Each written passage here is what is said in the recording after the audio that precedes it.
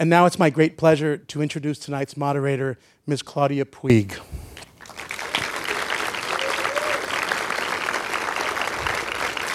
Claudia Puig is president of the Los Angeles Film Critics Association, a critic for NPR's Film Week, and a contributor to NPR's Morning Edition and All Things Considered. She previously served as USA Today's film critic for 18 years and as a Los Angeles Times staff writer for 11 years. Please give a warm welcome to Ms. Claudia Puig.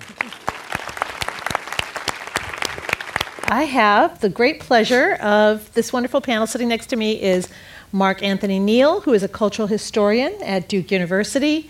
He is the chair of the Department of African and African American Studies and the director of Duke's Center for the Arts, Digital Culture, and Entrepreneurship, and he's also the host of the weekly video podcast, Left of Black. Mark Anthony Neal.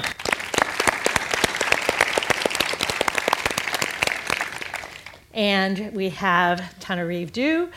She's an Afrofuturist novelist and screenwriter, and she's received an American Book Award, an NAACP Image Award, also teaches courses on Afrofuturism and Black horror at UCLA.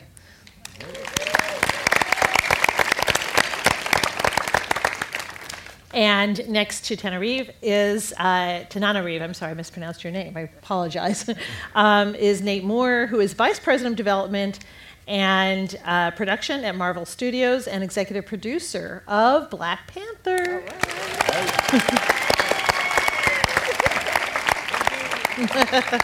His previous work at Marvel includes Guardians of the Galaxy and the Captain America films. He's also a UCLA grad. And last but not least is Darnell Hunt, who is a sociologist and dean of social sciences at UCLA. He's also the lead author of UCLA's Hollywood Diversity Reports, which you've probably been hearing about. They came out just before the Oscars. They analyze the employment of women and minorities in front of and behind the camera in film and television. Darnell Hunt.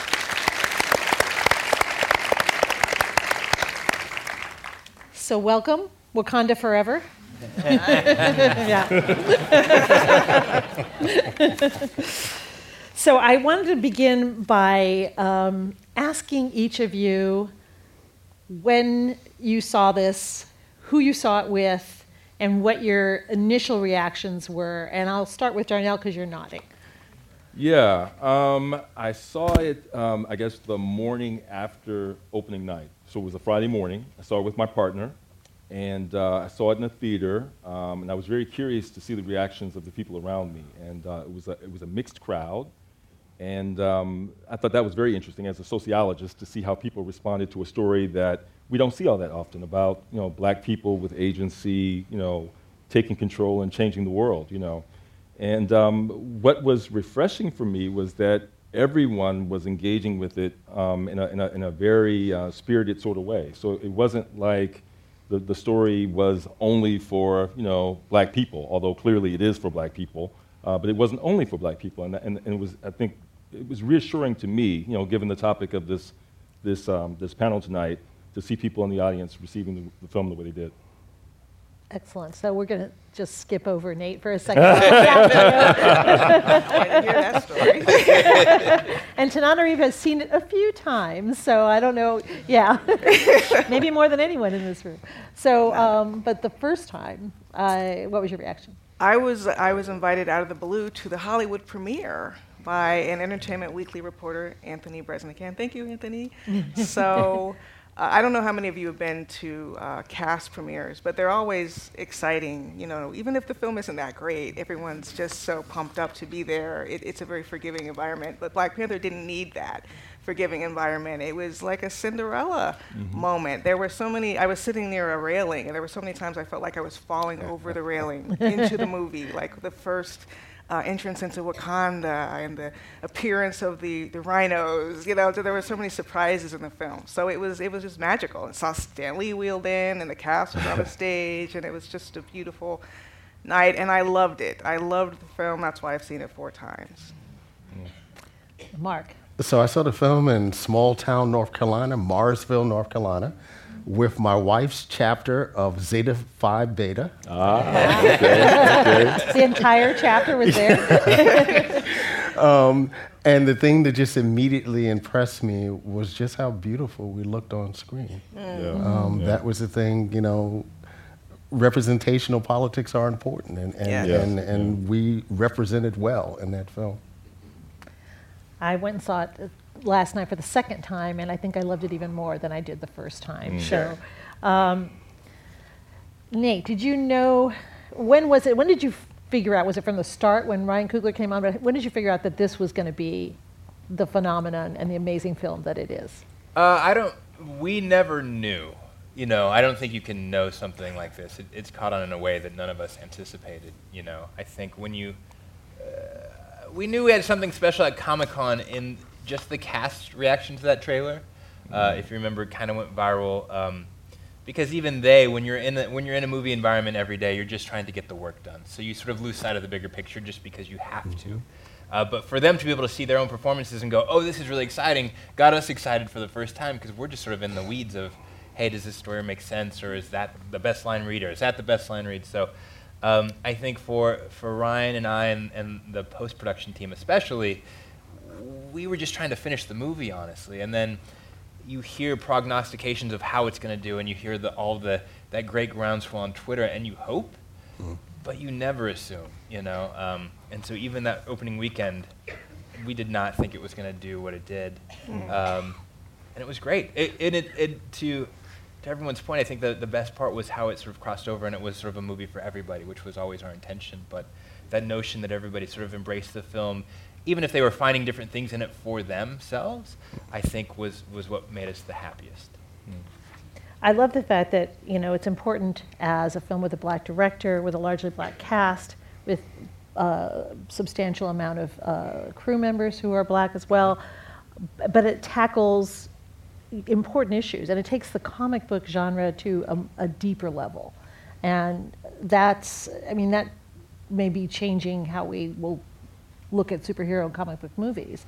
Tananarive, I want to ask you a little bit about that, because I know that you teach Afrofuturism, and I wondered, how you see it in light of all of that. Well, sure. Afrofuturism, for those of you who don't know, well, if you've seen Black Panther now, you do know, or at least one aspect of it in film is that it's not just black futurity, but also embracing tradition, because you can't go forward until you know the past. And there's been so much erasure of our past in this country and in Africa. So that's all important. And up until Black Panther, and I'll be teaching this course in the spring, it's full, at UCLA. But until Black Panther, I could show, George Clinton's mothership coming down, because it's also music, it's also literature, it's Octavia Butler, it's Nalo Hopkins and Nnedi Okorafor. But in terms of film, you have The Brother from Another Planet. You have a short film called Pumzi by Wanuri Kahiu, who's a Kenyan, but that's a short film. So you can find Afrofuturism in the culture, but before Black Panther, it was a bit more of a hunt, if you really wanted to pinpoint it. And now you have something that has opened up Afrofuturism so that people who had never heard the term before are very excited by it and want more. I read an essay in which someone called this the cinematic equivalent to the election of Barack Obama. They have compared it to Colin Kaepernick taking a knee. They've compared it to Martin Luther King's I Have a Dream speech, to Rosa Parks. So how do you feel when you hear stuff like that, Nate? None of those things. All more important. No, look, that's so flattering, but it's a film, and so it's bound by the conventions of it. Let's being not get carried away. Yeah. I think Ryan and I would talk a lot about what this film could potentially do. Again, not assuming anything, but just knowing what the marketplace was, because for us as filmmakers, you want to move the needle culturally, but you're also just thinking of the business of the business. And we knew that the movie had to succeed to allow other movies like this to exist. And so that, I think, we can take a little comfort in that the movie did succeed, and so hopefully more movies like that do exist. It's not on par to the election of the first black president by any means, but can it move the needle in that way? Yeah, I think so. Do you think it's speaking to us because we don't have that black president anymore, and we have a more racist president. So Boy, well, it definitely got really topical real quick. yeah, sorry, I went too fast. That was too fast. But I also just think it's images, like everybody's been saying, it's images that we don't get to see a lot. So it feels special because it is special, because it hadn't existed before. And I think that is the takeaway, again, as storytellers, is, let's tell these stories of people who aren't represented because A, they're good stories, B, they are special just by the nature that they haven't existed before. And I think that's what made it cross over from Darnell to your experience to everyone's experiences. I have a friend whose son went to see the movie before her, and this is a white family, and her son's 8 years old. And he was telling her about his favorite character, and she realized about 5 minutes in, he was talking about the female general of the Dora Milaje. Oh, yeah. So that's cool, right? Like, that kind of crossover, I think, is really interesting, but that's the potential that I think we don't think about. Again, I'll speak as filmmakers. Sometimes you assume, people are only going to respond to things that are like them, but that is absolutely not the truth. Yeah. People are going to respond to things that are cool. Right. And hopefully we've made something cool enough that people are responding to it again, and everybody has something in the film that's for them. I think that's a pretty safe bet. So it's broken all kinds of records. It is the #1 superhero comic book movie of all time. Mm-hmm. Yeah.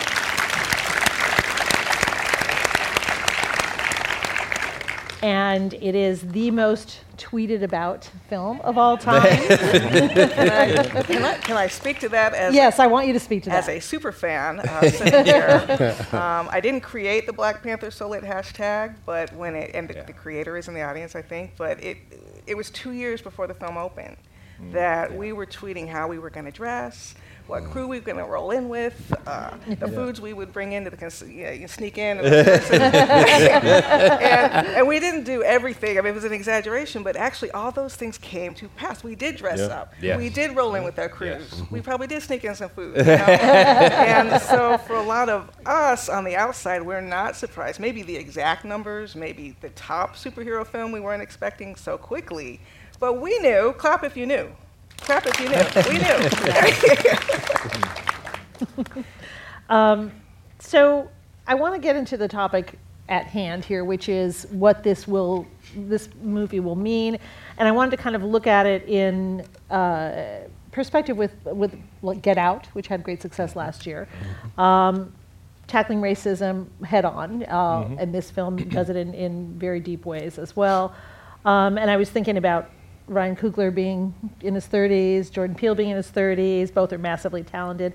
In terms of the Hollywood Diversity Report, the needle may actually be moved and look a little different next year. Or what do you think, Darnell? Well, when we look at the data from this particular year, I mean, things are going to shift because of this film. I mean, the gravity of this film, I mean, it's like pulling everything into its orbit in terms of, the bottom line. One of the things we look at in the Hollywood Diversity Report is the relationship between the bottom line and diversity, in front of the camera and behind the camera.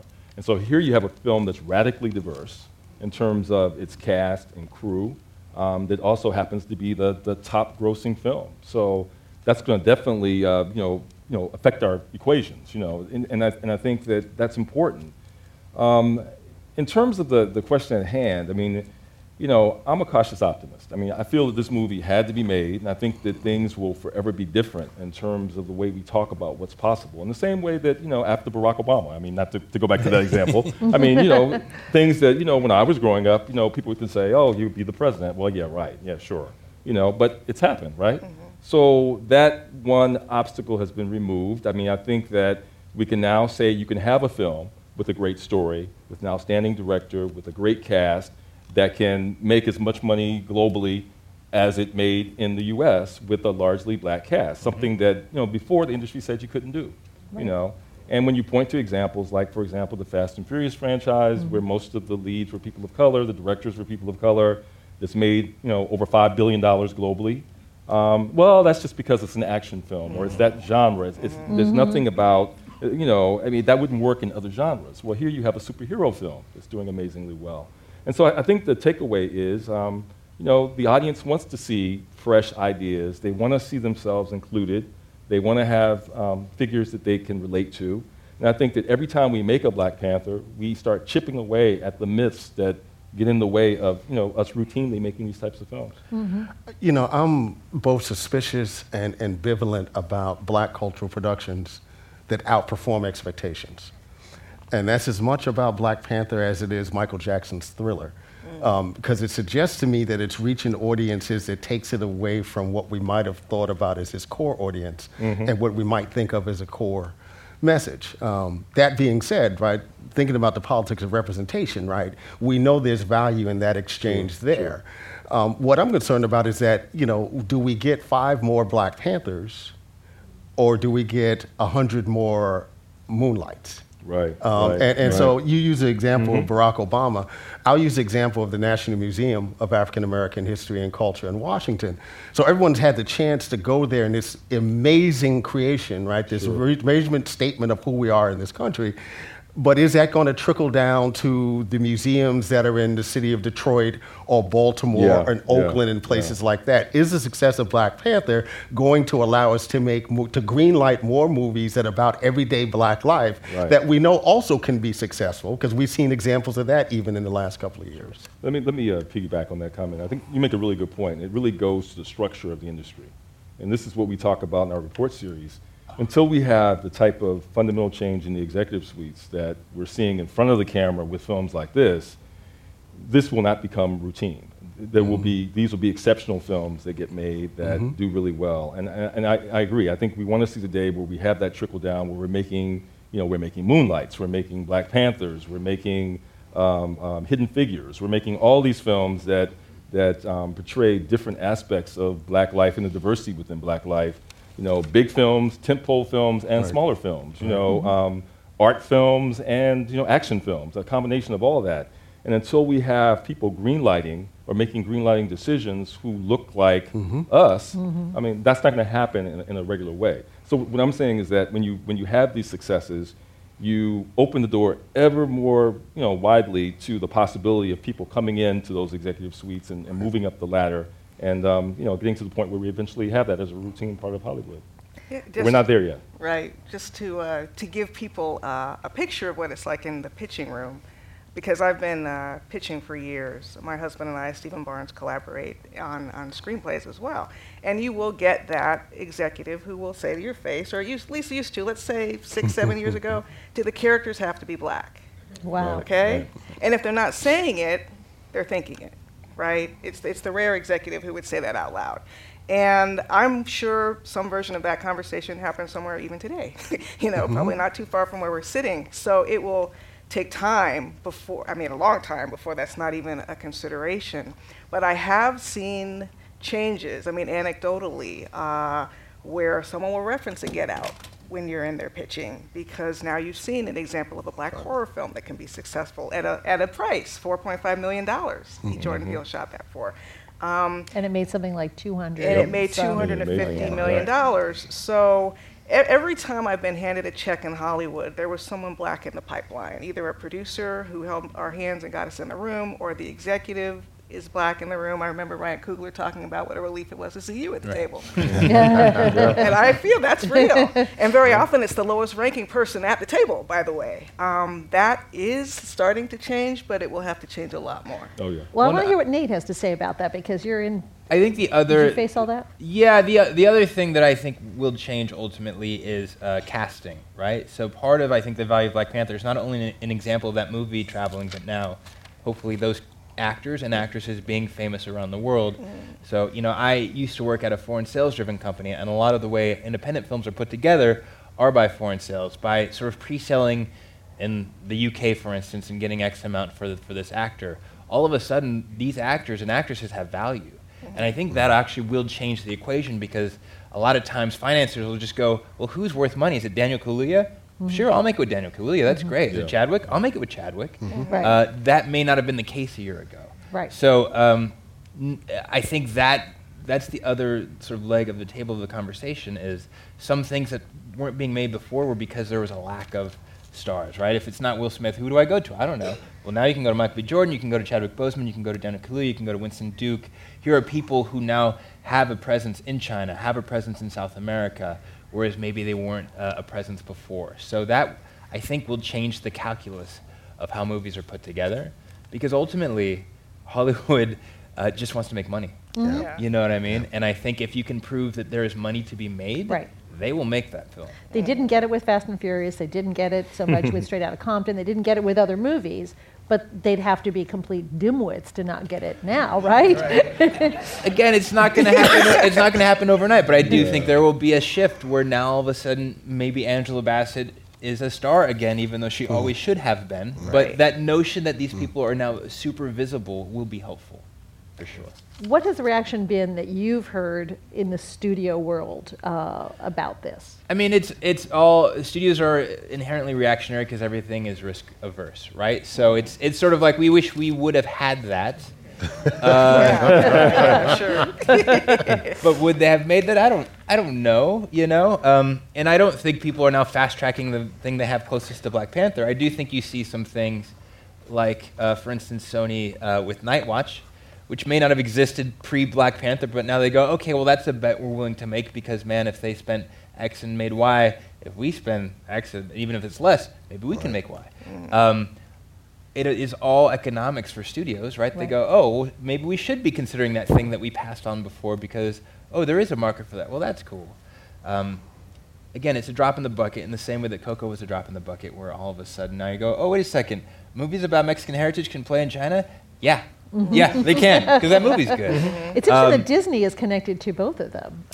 I think part of that is the brand leads the way. The brand opens the doors, right? So Black Panther is a Marvel film. That helps. Yeah. We released a movie about a raccoon in a tree. It did pretty well, right? Like that become the barrier to entry is less. I think if you're a Universal, the fear is, well, I don't have that pre-sold anything. So how do I release that? Pixar, pre-sold, right? Marvel, pre-sold to a degree. A piece of unique content that is a Paramount movie, that is a riskier bet for the people who make the financial decisions in that company. Unless they're made for $2 million or $4 million. That's right. Get And then you get into the economics of the size and scope of your film, and then it becomes really small, and then you hope it is Moonlight, because that also can be really profitable, or Get Out. But it's just that scale. It's that scale that is the numbers game between cast and filmmaker and sales and all that stuff. That hopefully, again, we can change that calculus a bit. It's the beginning of a larger movement, I think. It does seem like that. Do you think, Tananarive, do you think we're at a tipping point? Are we starting a movement? I hope so. You know, maybe I'm naive. I get, and Ava DuVernay had spoken about how you have to, you know, be careful sometimes and realize that sometimes people see these films as an anomaly, right? For all those reasons, like, oh, well, that was a Marvel film. It's like, oh, well, or there's always an excuse. There's a reason. We've had Black successes in the past, you know, and you don't get that immediate replication. At UCLA last night, we were just talking about Coming to America. I mean, that was a John Landis film, but it had a 97% Black cast. It did very well. There weren't a bunch of imitators after it, right? So I hope we're at the point where we can't go backwards, where just for all the reasons you've just discussed, Nate, just the money alone, it would be stupid not to give greater consideration to these projects. But unfortunately, the way Hollywood works is based on old relationships, you know? I mean, I've had producers tell me we liked your pitch better, but we've worked with this guy before, and that kind of thing. So I agree, the casting thing is huge. I remember when if it wasn't Halle, you couldn't cast a female lead, right? And I don't think we're going back to that anytime soon. But I think it also would be naive to believe that it'll be a straight line. To go back to the Barack Obama analogy, okay? Now, I'm not saying we're going to go into an era that is the polar opposite of what we're having now, but it doesn't always indicate what we think it indicates in the moment. Well, you brought up Ava DuVernay, and so we have to kind of look at that wrinkle in time as well, because we're talking about very successful films. That one has not been as successful. But I would like to think that we have come to, or are coming to, a time when you can also have a non-successful film, and it's not going to hurt every other, you know, Black female director. So you know, it's a different kind of film. For everybody who said they read the book as a kid, no one, as we were talking about earlier, no one remembers what the book was actually about. My daughter calls it the amnesia book. Yeah. Even when they read it as a kid. We just know we liked it. Right. You know, the storyline, it doesn't work the same way as a social media phenomenon. Yeah. But yet, when you think about things like casting, you know, that's a film that was able to push the envelope in terms of casting and thinking about a multiracial cast and thinking about a black girl as being the centerpiece of the narrative, that whether or not the film is as successful as we would like it to be, I think it pushes the needle in certain kinds of ways. I think audience becomes part of this conversation also. The overwhelming support that you saw, like for instance in Black Twitter around the Black Panther, didn't nearly see that kind of support for, say, a film like Mudbound. Right. You know, which also got its nods in terms of Oscars and Mary J. Blige's performances. Why do you think that film didn't get support? I think there are a bunch of things. I think, one, because it's a period piece that deals with a period of time that black folks don't want to deal with, and I think we're going to be real honest, is because the director is a black queer woman. I think that's on the table in terms of black audiences and their responses to it, that there's still some ambivalence in regards to that in terms of a black queer woman as a director. Interesting. That is But I do think that, you know, the whole question of can we go back? I mean, I don't think there's any going back.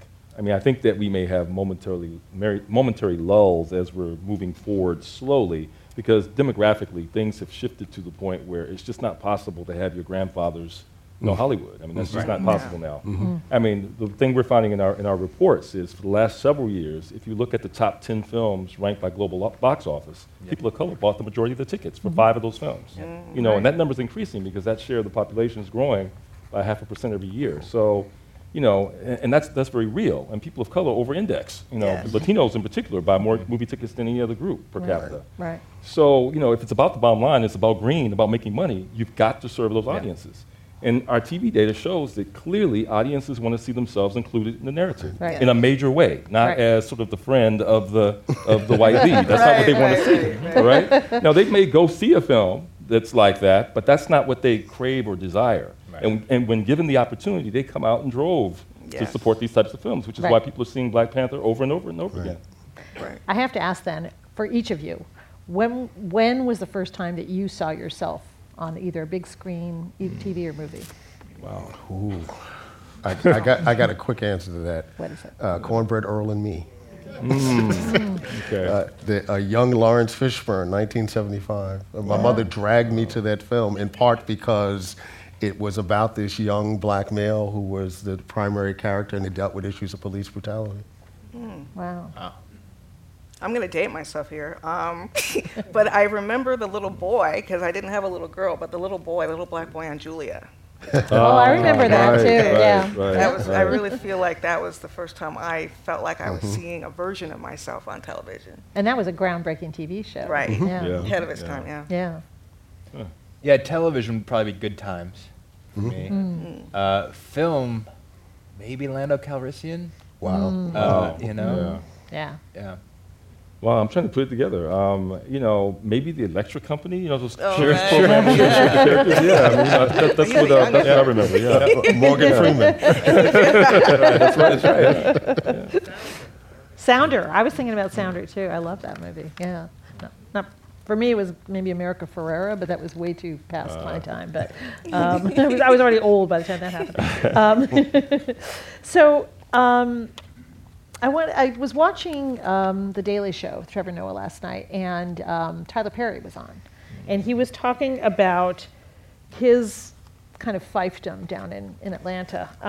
And Black Panther was partly shot there. It was. Yes, it was. Yeah. Yes, Was that by design? No, that was by necessity. But Tyler's studio is beautiful. It's really nice. Because he mentioned, I thought it was really interesting, he stressed the need to own your own studio. And he said, this is something that we need to learn as people of color, that ownership is the key to generational changes. Because you can make bad television and bad film all the time. You know, That's out right. of your own studio. And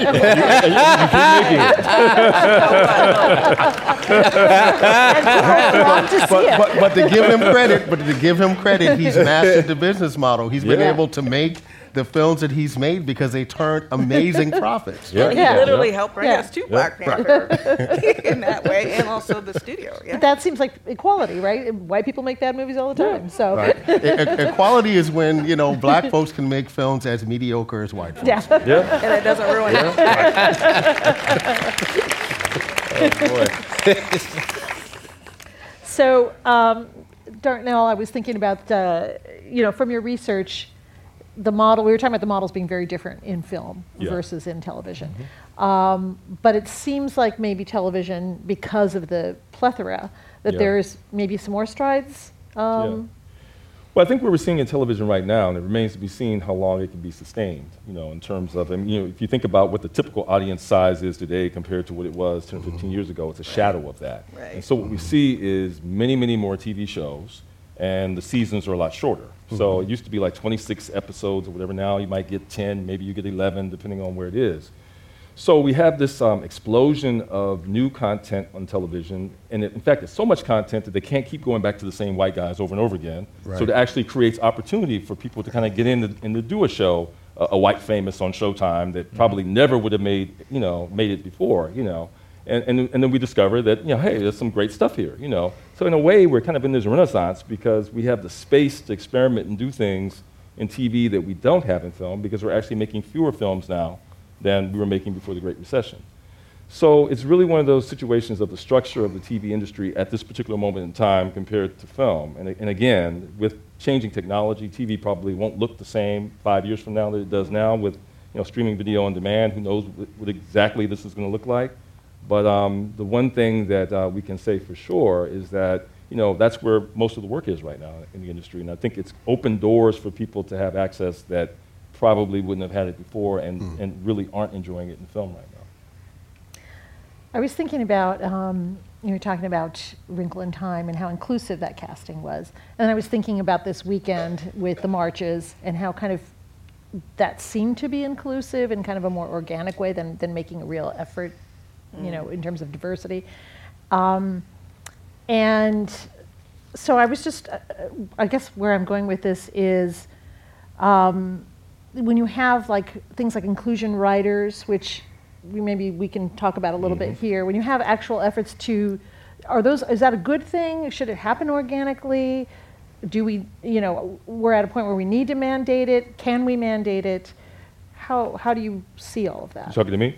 All of you. Everyone who wants to talk Well, about hey, look, it. I feel like, there isn't a magic bullet. If we do this one thing, we're going to solve this problem. This is a long-standing, deep structural problem. And it demands solutions on every front. So inclusion writers, if we can get something like that into a contract, I think that would be great. Now, again, it's not going to solve the problem on its own. The Rooney Rule, there are all these different ways you might go to try to shake up business as usual, and the comfort zone of people who keep hiring their friends and people they've worked with in the past. I think there are a number of different things that need to be tried. We need to, deal with the executive suite problem, which is, I think, a very real problem. There are pipeline issues. There are all kinds of problems that need to be dealt with simultaneously.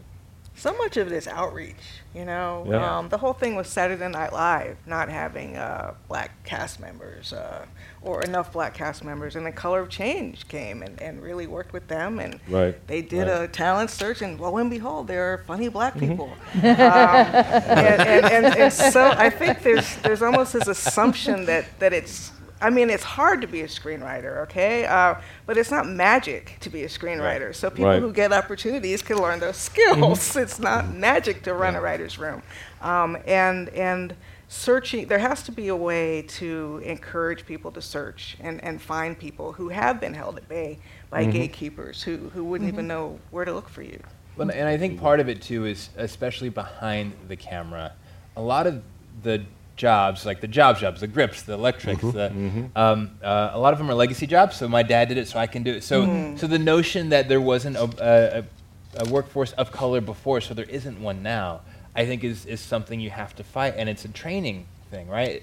Being a grip is weirdly both, you need a lot of skills, but it also is something you can learn. But I think people need to know that that's a job. Right. You know what I mean? Yeah. Our speak of the inclusion writers, our crew was very inclusive because we just happened to hire the best people, and they just happened to come from all over the place. What was And it? that Do was you have a great. percentage or anything like that? We or? never even sort of had sort of drilled down that deep, but we had. I would almost venture to guess that half of our department heads were female, and a lot of them were people of color. Our production designer, our costume designer, our post-production supervisor. Cinematographer? Cinematographer was a woman, was Yes. a queer woman. Our first AD was a queer woman. Our second AD was a woman. One of our editors was a woman. Our casting director was a woman. Your cinematographer was the first Oscar-nominated. Rachel Morrison, Rachel very Morrison, talented. yeah. Because she was talented, Yeah. right? Because Ryan had worked with her and said she's really talented. We met with her and go, yeah, she is really talented. Again, working in a system that allowed us to take chances on people who hadn't done this size of movie before, which included, by the way, Ryan Coogler. I was going to ask you about that, yeah. But a lot of it is just letting people know that these are jobs that exist, that you can be a construction foreman for a film. Oh, okay, well, that's cool. A lot of those people are second-generation construction foremen, or second-generation, part of that is breaking in, prop masters. These are jobs that exist. I think inclusion writers are one step, but there also needs to be a training program. Yep. So people are qualified and will succeed when you put them in that place, because my biggest fear is putting people not qualified in that place. They fail, and then there's You an become the example excuse for never doing it again. That's right. Right. That's my biggest fear. Yeah. How did Ryan Coogler get involved with doing this? We were looking for a filmmaker and had spoken with Ava DuVernay and sort of creatively weren't on the same page. And so I had seen the trailer for Creed and remembered, I was like, oh, that's the guy who did Fruitvale. And I reached out to him and caught him as he was doing some additional photography in Atlanta. And I happened to be in Atlanta as well for some Civil War shooting. And we met in LA and sort of hit it off. And he came in and I think initially was a bit gun shy for working at Marvel because he had done 2 films of which he had a ton of creative control. And then got in a room and realized it was just people in a room. You know what I mean? I think the notion of a big company versus actually seeing the faces of who make up that company. Right. Those are 2 different things. And how did you get involved? In Black Panther? It was one of the first projects I started talking about when I got hired at Marvel a little over 8 years ago. It was a character that I knew of because I was a comic book nerd. So I just always found him interesting, you know? Hey, the audience too. And it took a while, partially because Marvel initially was only making a movie a year and then 2 movies a year.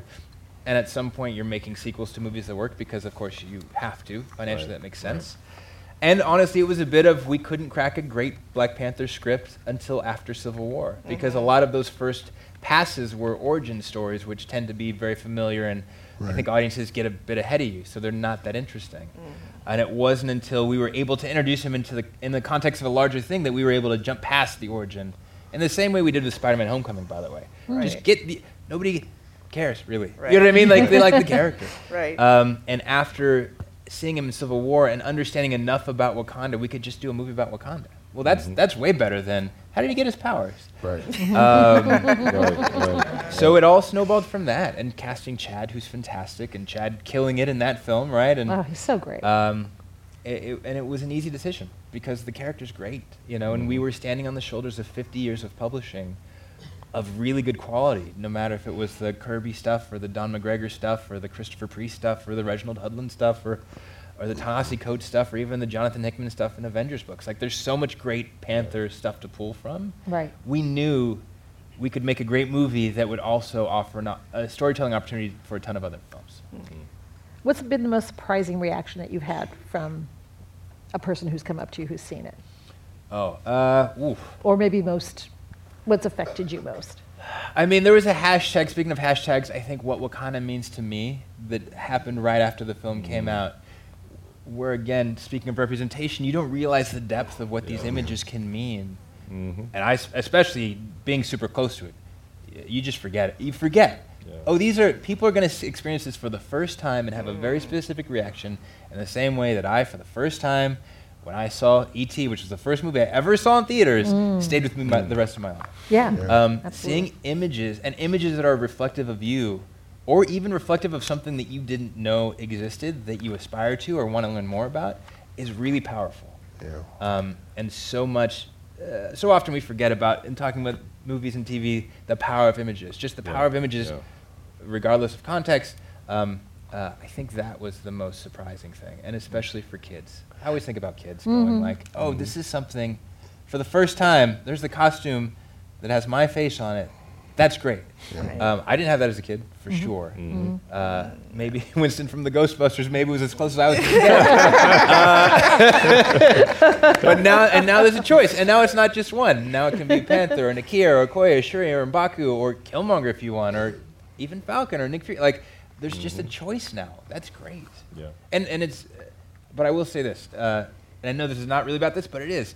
Can't stop with African and African American characters. Like, because man, are there other audiences that are way underserved comparatively? Yes. And that, I think, hopefully is the other thing Panther will do. Will go. It's not just like about African and African American characters. It could be about Latin American characters, be about Asian characters, Indian characters. Like, we need to tell more diverse stories. Yes. Yep. Yeah. Yes. Overall. Absolutely. Yeah. There were so many timely issues that were brought up, and one of the ones that stood out for me was sort of like the idea of refugees. Do we let these people come in? Do we close off the borders? They're bringing their problems with them. It took such a much deeper dive than comic book movies do. Yeah, again, I would say, though, stuff we pulled from publishing. Like, the comics actually are pretty sophisticated if you really dive into them. And it just made sense if you think about this nation in a real way. I mean, that's one of the interesting contradictions about the film, right? I mean, one of the reasons why the film is so very successful is because it's such an American film. So when you hear reports about like folks in the alt-right liking Black Panther, in part because of the way folks in Wakanda sometimes talk about immigration, because of the idea of an isolationist politics, that actually resonated with people that we wouldn't think would ever care about a film like Black Panther. And that's a very real conversation to have, but it allows us to have a kind of debate about it that we weren't necessarily having before in a totally different context. Yeah. The issues of colonialism, and then everything you see in Oakland. And, that was one of the. There were many surprises, you know, that first time seeing Black Panther, the political bite to it. Don't scare me like that, colonizer. I love that. Right. That was one of my favorite lines. And you're right. It is in Colonizer. the comics, you know, the Dora, you don't touch T'Challa, but to see it on screen when Okoye was about, you know, to rip that guy's Martin Freeman's head off because he touched T'Challa, that was all very. To see Claude dragged across the plains like he was an alien from Independence Day, killed by Will Smith. I was like, wow, they're really going there. Okay. So that was some of the fun stuff. And the strong female character. Yes, absolutely. Yeah. I just, again, Yes. wow. And I don't know if this is, well, I guess it is Ryan Coogler and his influence, but I was really surprised at the generosity of screen time with the women and the Dora Milaje. That was Denai Guerrera, and when she flew over in her red dress flying behind her, I was like, oh my. Because I had watched the trailer a million times, but they cut it off before she jumped. So that jump was a surprise. I was like, oh, okay. Yes, and she was as much a superhero right there in that moment. When she rips off the wig. Yes, the wig. She rocks that shaved head. So I think we're going to be opening it up to the audience. Wasn't ready to be first. My name is two things. I'm a comic book fan, and you can look at me and tell that I grew up partially in Sweden.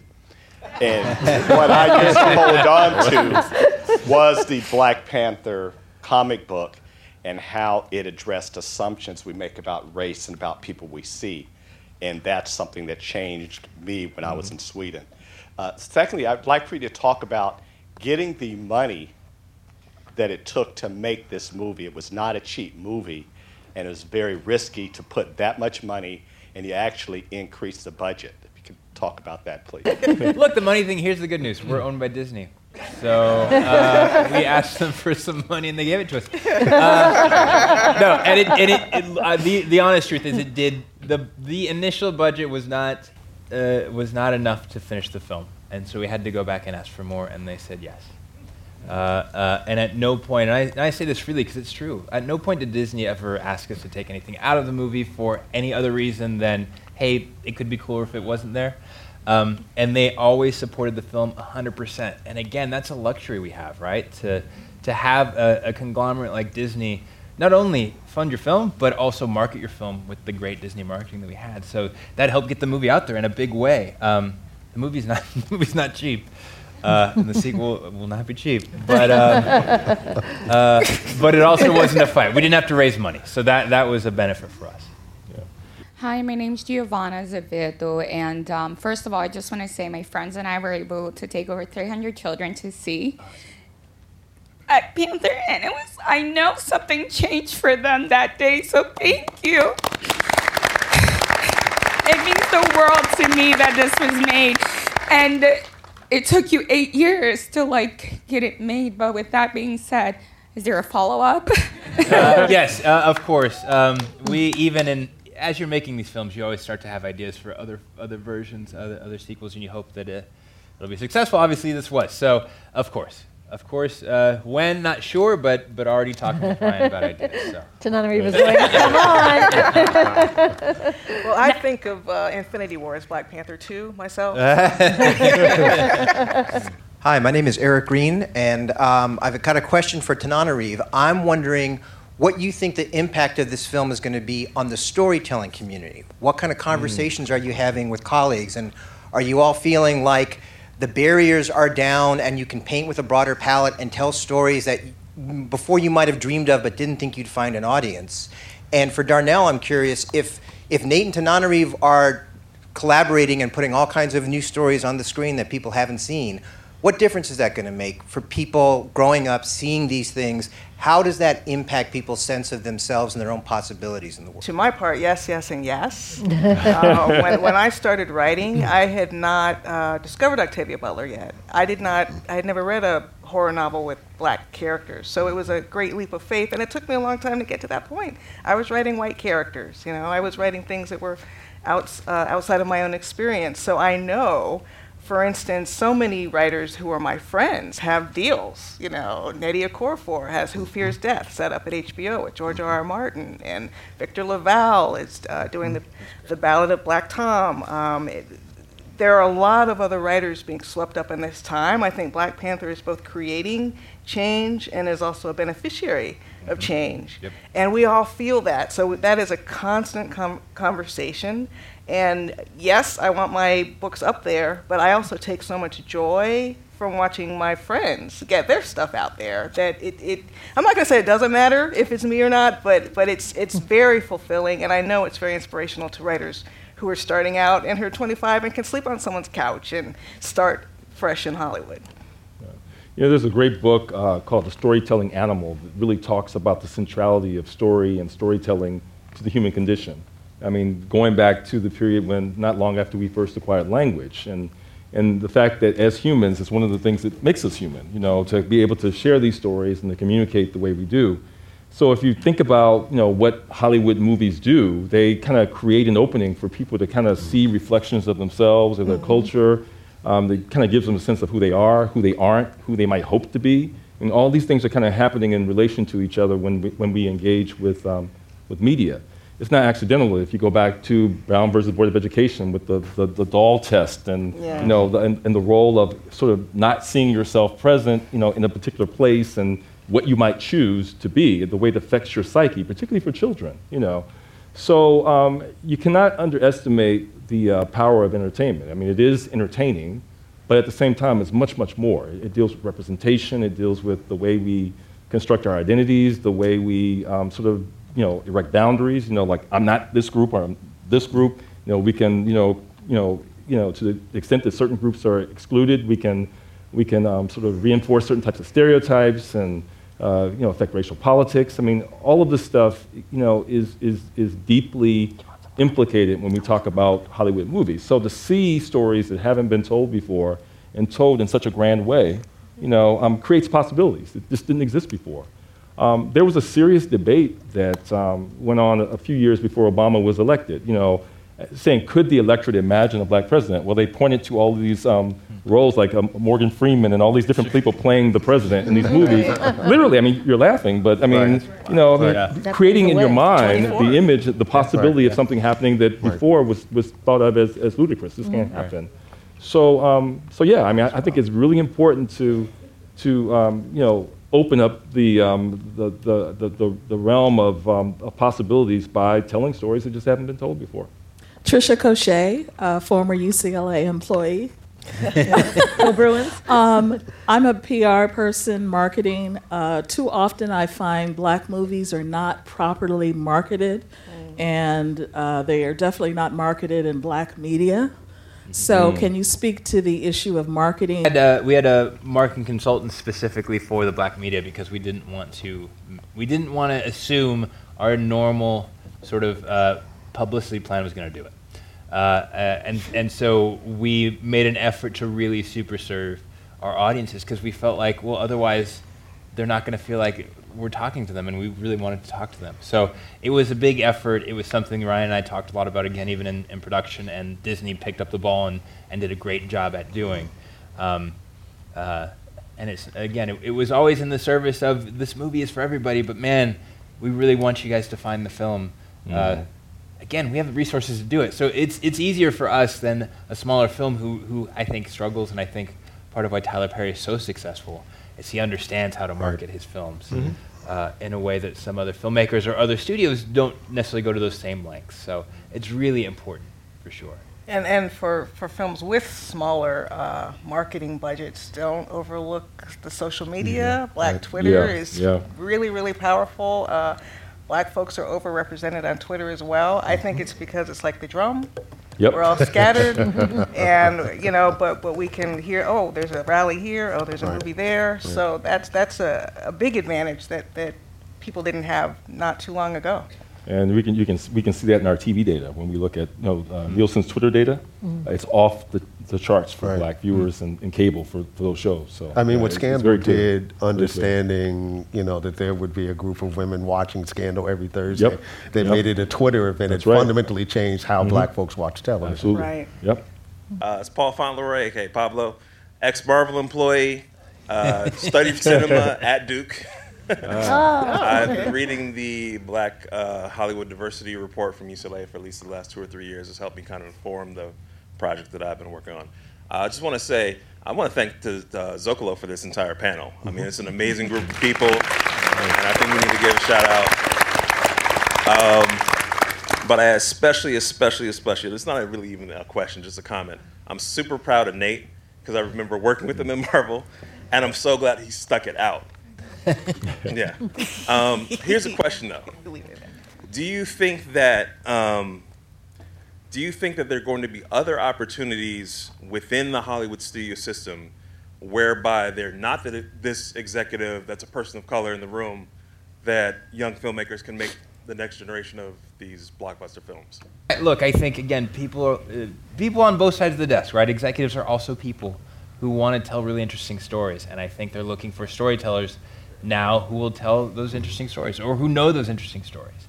I think the notion of the buddy cop movie or those things that are very familiar that sort of Hollywood has churned out is kind of going away, partially because they're not working and partially because things that are different are starting to work more. So executives of all stripes, men, women, old, young, white, black, are looking for the things that are going to stand out because they know that all you guys don't really care. You just want a good movie. So I do think that old notion of, well, they're only really going to come if these people look like this and they're doing this thing, I think that's going away. I think TV's blazed a path because TV is ahead of the curve in that respect. But I do think, again, I think it's a trend, and I think it's going to come. It's never going to come as fast as we want, right? It just doesn't. Making movies doesn't happen that fast. But it's coming, and that's good. I mean, movies like even Annihilation are sort of interesting in that regard. All-female cast, essentially. 2 women of color who are leads, I think that's great. I think, and people want to see that. Pacific Rim, John Boyega. Gringo, David Oyelowo. These are all movies that are literally out in the last 2 months. So there's a lot of content out there, and I think there's just going to be more. Hi, my name is Gregory Amerson. I'm a former HBO executive. I'm going to date myself a little bit as well.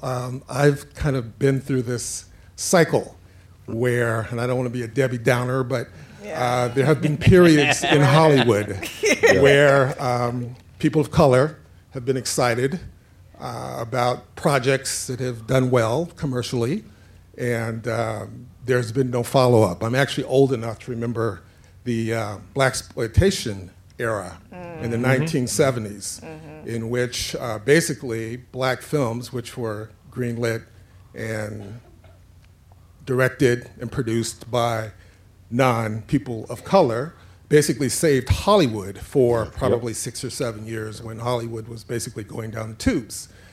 And after Hollywood kind of got its bearing, those actors and actresses and few people that worked behind the scenes could not buy themselves a job. They could not get hired at all. They basically just disappeared. So my question is, we're all excited about this film. I'm super stoked about it. I also saw a trailer yesterday for a remake of Superfly. And I understand the Mac is in development as well. So my question is, where does the quality control come into play here? Well, to Mark's point, but it's true.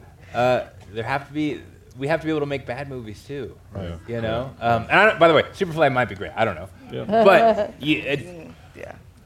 there has to be that's true equality, right? It's not just all of our movies are Black Panther, all the $200 million big tentpole action. Like there has to be a spectrum in the way that there's a spectrum for everyone else. It needs to be variety. Yeah.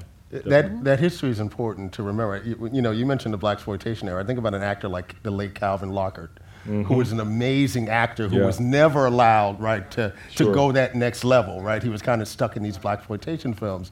So those histories are important. But even as you mentioned Superfly, I sure enough watched a trailer from Mary Poppins today when I went to see Wrinkle in Time. So this kind of nostalgia piece is across racial lines. Sure. But the question, on Miranda. Right. right, absolutely. And when people don't have access to people of color in their circle, they aren't in the meetings, some of those studio executives will jump at some weak sounding projects that you and I would know. I don't think so. Yeah. But what's encouraging to me is that it's never been easier to make a film in terms of literally you can shoot a film on your iPhone. I'm not saying you can shoot it on your iPhone and get it in multiplexes without a whole lot of hoop jumping. But when you have artivists, activist artists like Ava DuVernay, who started out with very small films and finances with Array, her company, that's not going to stop. She has blazed a trail. Shonda Rhimes has blazed a trail, just like Terry McMillan blazed that trail that helped pave the way for me in publishing.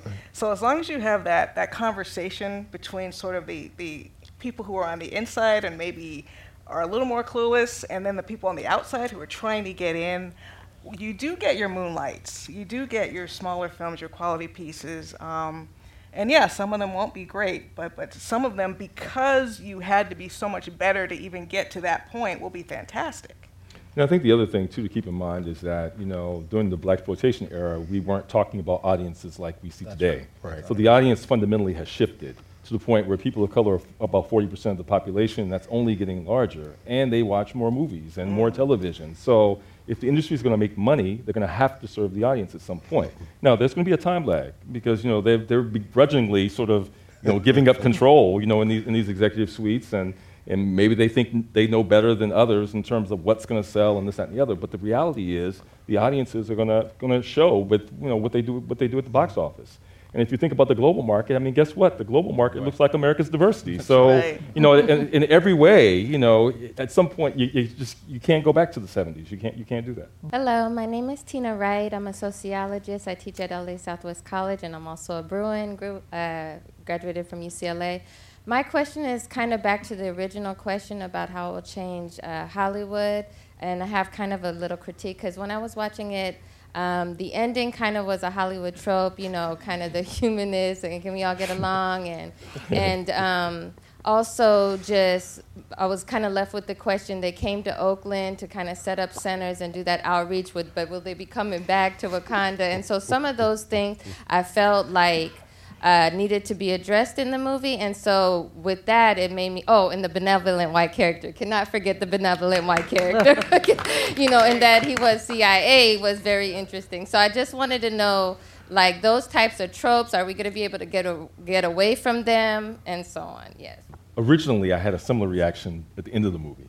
But then, I realized that on some level, you have to have something for everyone in a movie. And I think the overwhelming thrust of the film was about black agency, and was about black technological prowess. To see, T'Challa's sister, who was this tech genius, and a woman, and young, my daughter's in an all-girls STEM school, and she just loved that role. So she's thinking, this is what I want to be, And this is the power of that type of image that we don't typically see. And so for me, that overrides the benevolent white CIA person and all the other things that probably made the movie a little bit more accessible for other audiences who might not have gotten into it otherwise, So I think, for me at least, on balance, the message is a redeeming and positive one. There's always that sneaking suspicion that the wokest Black Panther that could have been made would not have been made. Right. That's just the reality of the marketplace. Right. But it doesn't mean that we weren't dealing with a very talented and skilled director who created a densely layered film. That's not only just about the general audience. We've seen the amount of scholarship that's been produced just in response to this film over the last month, and everything from gender relationships to the absence of religion to questions about design, like literal design questions, like, what's the deal with the little trains running around? Why are there no cars? All these kinds of things that are there that we will be talking about in the context of this film, really for the next decade, if not beyond. And that's credit to Ryan Coogler, right? And the screenwriters trying to create a script that knew that it couldn't go where it needed to go, but there's enough there for people to take what's there and create beyond that. Well, and I would argue it went where it needed to go. I think that ending for us was always about T'Challa learning the lesson from Killmonger, but employing it in a way that was heroic and not destructive. Right. So I would argue that is actually completely within the guidelines of what that character was learning in the film. Had he gone back and been isolationist again, I would argue the film invalidates the very discussion it was trying to employ. So I guess I don't agree. And I will say, the benevolent white character is a character from publishing who is not 100% benevolent, and I think has his own agenda. I think the notion that you can't have a white character who sort of agrees with your position is a weird one, because of course he does. I think what everyone in the audience, had they been brought into the story in the same way, would have done. So the character evolved too. Yeah, and that was the intent, right? It's And he's not just any character; he's a CIA agent. Right. Yeah. Well, that's what and there's a deeper history in terms of disrupting black protest movements that raises those kind of questions. I think for some folks, it 100% does. But I also don't. I would not make a blanket statement about anybody. Yeah. I wouldn't say because he's CIA he cannot be benevolent. I think that's the mistake. I think that's a mistake in storytelling in general. It's a mistake that has affected us the most as African American people, of the blanket statement of, well, there's the criminal, he's black. How do you know what I mean? Like, as storytellers, we have to be responsible with every decision we make across the board. And I think it does make it accessible if you show people who are across the spectrum and have varied ideas about anything. What I think you cannot do is demonize anyone for any specific reason that is other than what their character would do. Because then you get into the problem of, well, all of the black people in the film are criminals. Yeah, and I think, I'm sorry.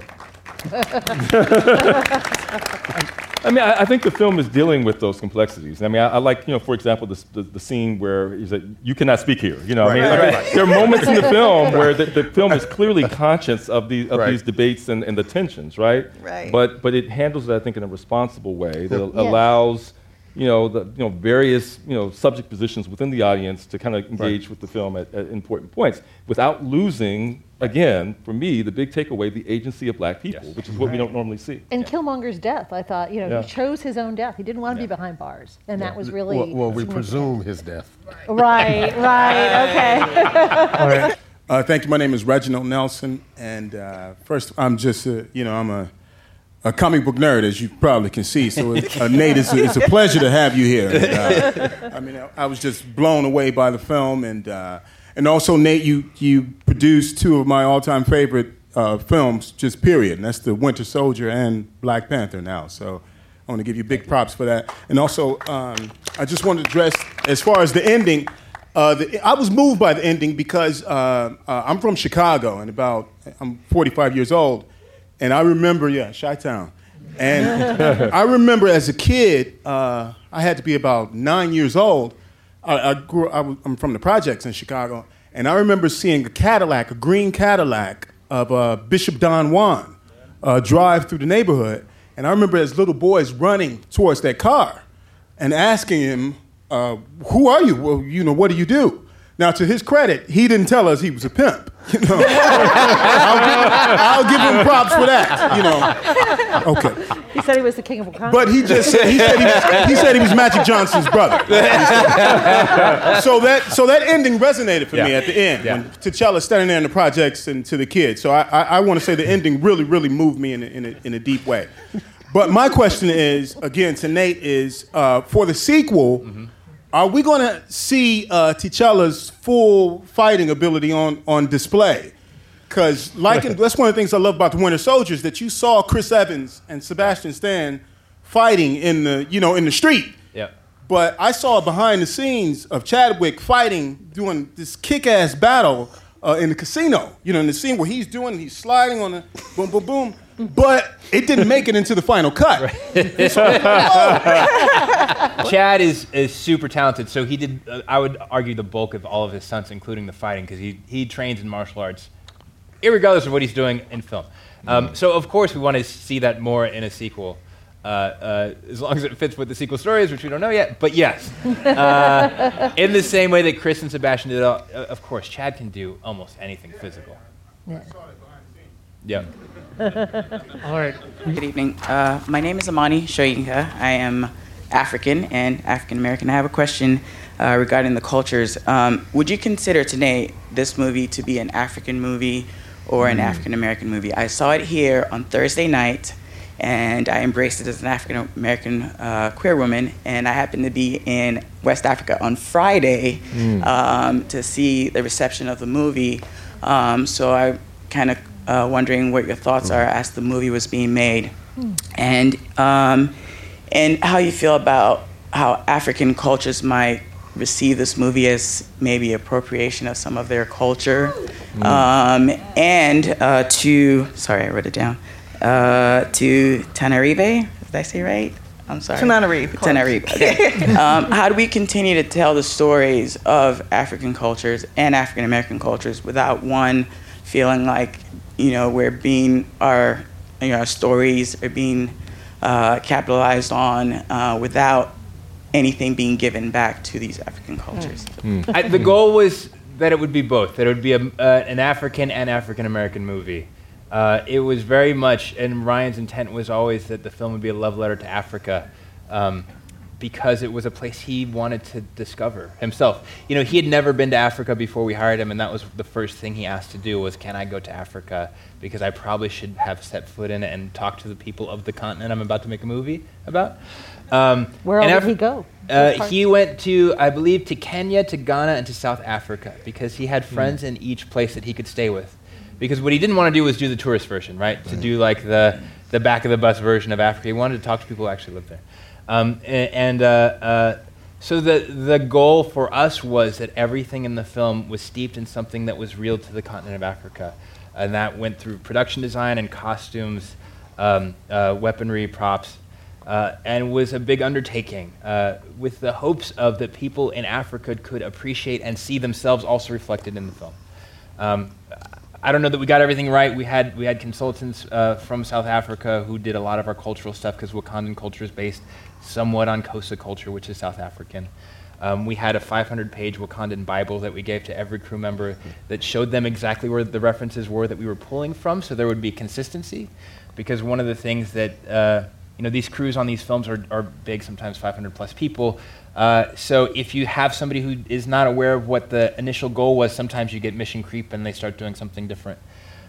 So in the pre-production period, we spent a ton of time with sociologists, with architects who knew about Africa or were from Africa to tell us what would be appropriate and what wouldn't be.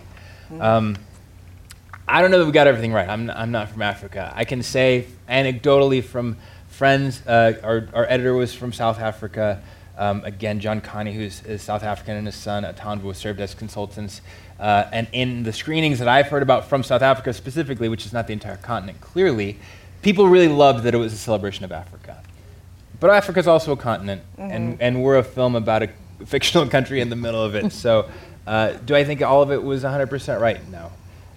Do I think African people appreciated the attempt at authenticity? I think so. I think so.